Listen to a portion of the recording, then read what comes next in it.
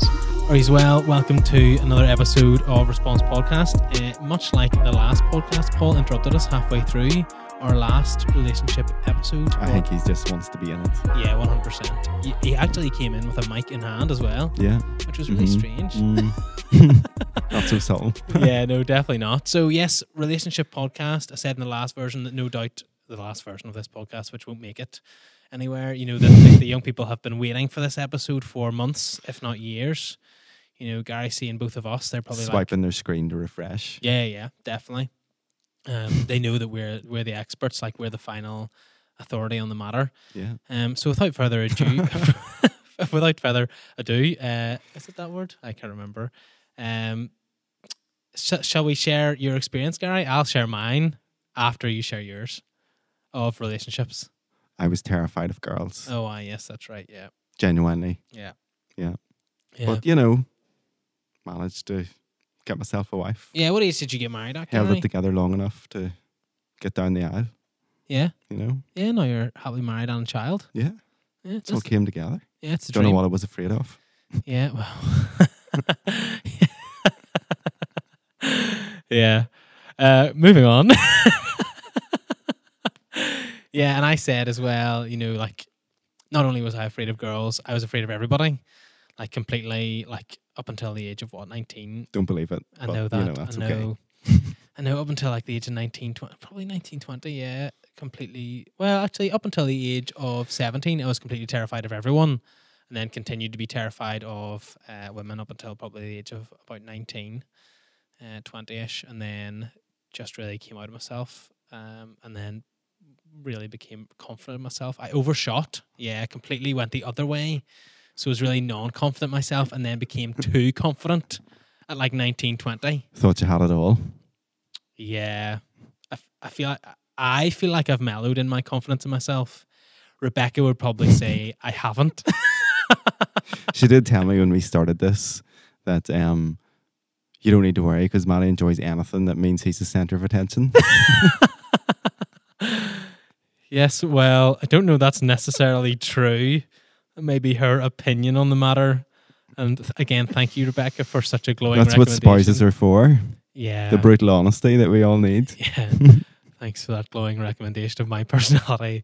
Rebecca, hopefully if you ever listen to this, you can send me a wee text and apologise. She's probably laughing in the car on her way to work, being like, I did say that, I did.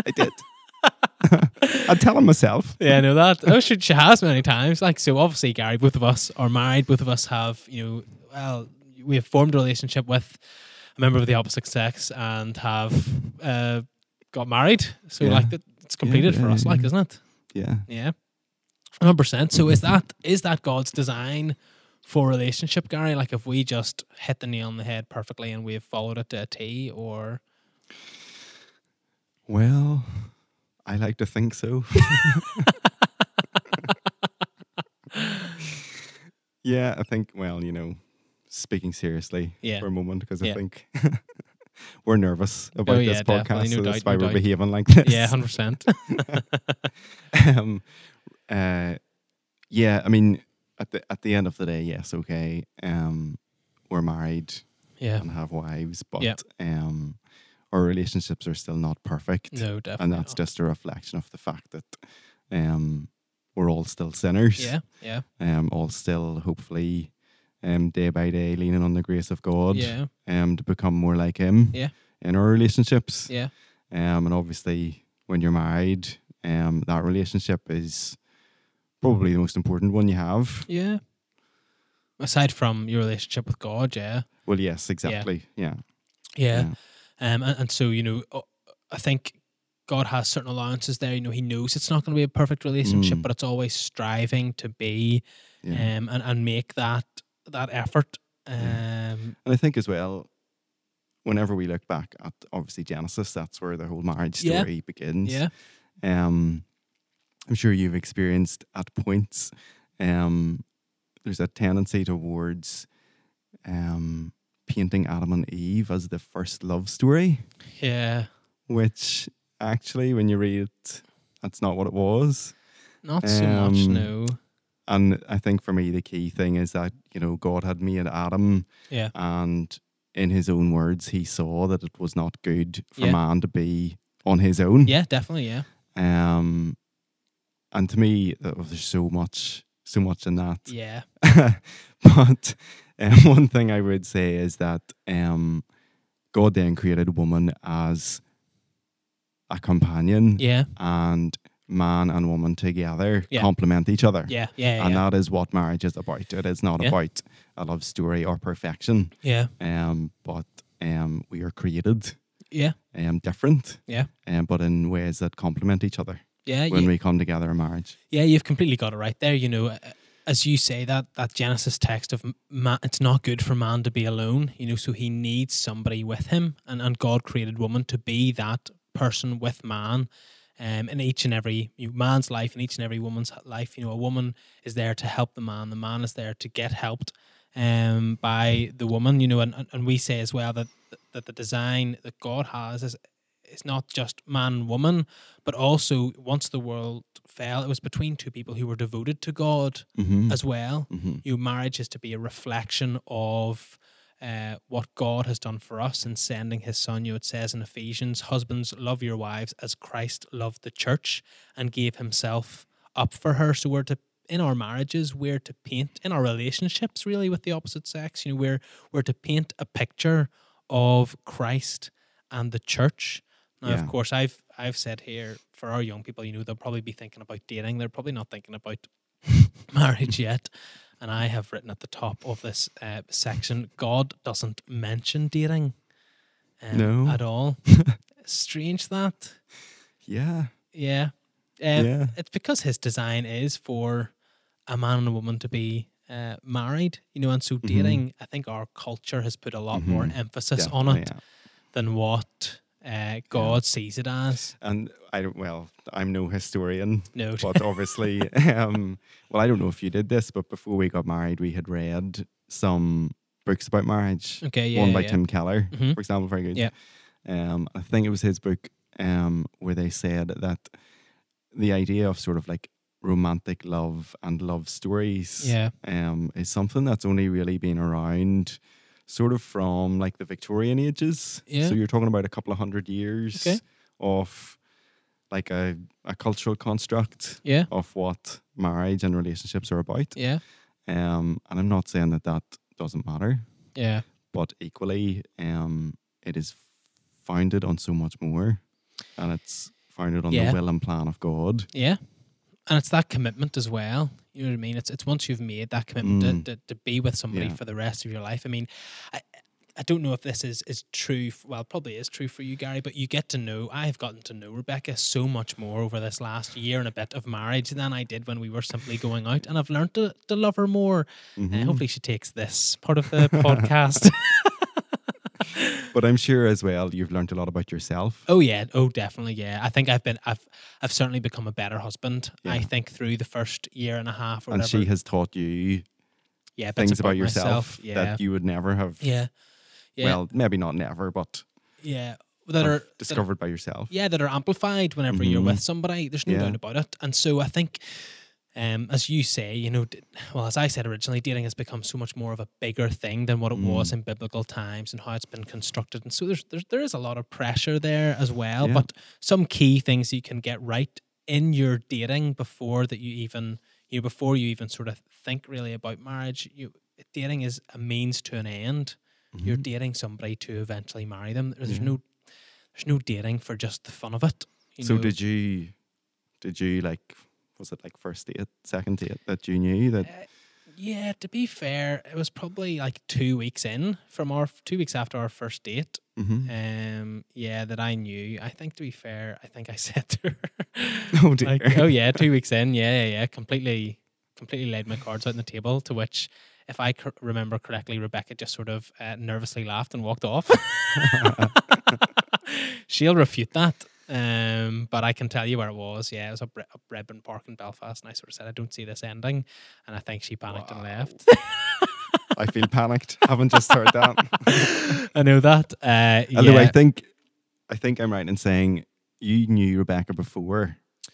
So I had maybe known Rebecca for a month before that, actually, to be fair. Okay. Only a month, yeah. Done the camp together. But to be fair, had spent a week together doing a camp. And had, yeah. So really what you're saying from your perspective is that, yes, you began dating, but that was on the basis of having a really good sense of who Rebecca was as a person. Yeah, definitely. Yeah. As strange as this is, over the week of the camp, I had got an idea of who she was. You know what I mean? I'd seen her volunteer, I'd seen her give of herself and how caring she was, and blah blah blah. The nice aspects of her, and I knew that she would make a good wife for someone, if that makes sense. Yeah. And so, why wouldn't? Well, as somebody who wants a good a wife, why couldn't that be me? And sort of type thing like that. My goodness me, I'm getting tongue tied. Starting to look a wee bit sweaty. I know that. Yeah, I'm wearing this big heavy hoodie here. That's what I'll put it down to. So there was almost there was a checklist for me, almost, Gary. But do you think that's possible to know someone before you date them, or is that something you should be trying to achieve? I think so. Yeah, definitely. I think you're better knowing someone beforehand before you sort of launch into dating with them, because if you don't know them properly before you start dating, somebody's probably going to get hurt. And something else that I'd written down here is about how a guy, Matt Chandler, done a big series in America about relationships and men becoming men and women becoming women, and how he said that you want to leave somebody better off than when you found them if you ever do go on dates with them, or if you're in a relationship with them. And the easiest way to do that is to know who they are before you even enter that dating relationship with them. Get to know them. Are they likely to be somebody who you would enjoy spending time with? Get to know them in a big group, first of all. That's what your man Matt Chandler always says. I think he actually says, hang out in a big group until you're ready to get married, and then get married, which I don't entirely agree with. But I'm not ready to dispel what Chandler says, so quickly. So yeah, I mean, I was looking for a Christian woman who loved serving God. That was important for me because I wanted to serve God. And then obviously, God's design was that it would be forever. Yeah. So yeah, practicalities. I suppose we've touched a few points on the practicalities of relationships. We've said about it's always an element of you want to find a good partner, somebody, but to attract a good partner, you have to be somebody who would attract that kind of partner. Does that make sense, Gary? Yeah. And so what would that look like to you? I feel like I've been speaking for ages. You've thrown me under the bus. Could sense your nervousness. Yeah, I know that. And then I just rambled off, as Rebecca always says. Yeah, I mean, I think there's that danger that people look to find sort of themselves in another person. Yeah. And they're wrapped up in this idea of like, oh, the perfect girlfriend or boyfriend and the perfect relationship, and that's going to be what's going to, give me my life satisfaction and my joy. Yeah. And you can find all of those things to a degree, but ultimately, you have to find your deepest joy. Yeah. In Jesus. Yeah. And what you're saying about, thinking about, if you know the kind of person you want to be with, then you need to try to reflect that. And ultimately, if you're a Christian and you have a strong faith that's really important to you, then that's where you start from. Yeah. And you should be looking for people like that. Yeah. And equally, you have to think, well, if I'm not that person, then should I really be involved with or dating someone who is? Yeah. Because you do have a bit of a, don't like to use the word duty when it comes to dating, but your relationships are a means to build each other up. No, definitely. And if nothing else, that person is another like member of God's family too. Yeah. And together. Yeah. You have to, encourage each other and be good for each other. Yeah. Yeah. You're definitely right in what you say. And I suppose that even comes back and sort of manifests itself in that whole sort of Christian and non-Christian argument, and not only that, but you want to be, if you're a mature Christian, you want to be dating somebody who's a mature Christian, marrying someone who's a mature Christian, and there's no reason if you find someone who isn't, who is a Christian but maybe not mature, there's no reason why you can't wait for them to become that mature Christian. There's lots of books, there's lots of resources that are far more valuable than what than what we are. But Gary, is it just to sort of close off? Is everyone going to be married? Well, so this kind of crossed my mind with what we were saying earlier. Do you know about how God does say that? Right back in Genesis, he saw that it wasn't good for man to be alone. And yes, that's true. But equally, that's not supposed to suggest that if you don't find someone to marry, that there's something wrong. Because it doesn't happen for everybody. And to me, that takes us back sort of more to the previous point about being grounded in your faith and following God. And it says in the New Testament, seek first the kingdom. And all of these things will be added. It doesn't say what those things are. But God will add to your life the things that are good for you. But that may or may not mean a husband or a wife. But not to worry about that. I'd sort of written down there about Paul, who says about how it was even not Pastor Paul, the Apostle Paul. I just ignored that whole paragraph with what I just said. Not only can you get gifts who are a spouse, but it can also be a gift to remain single.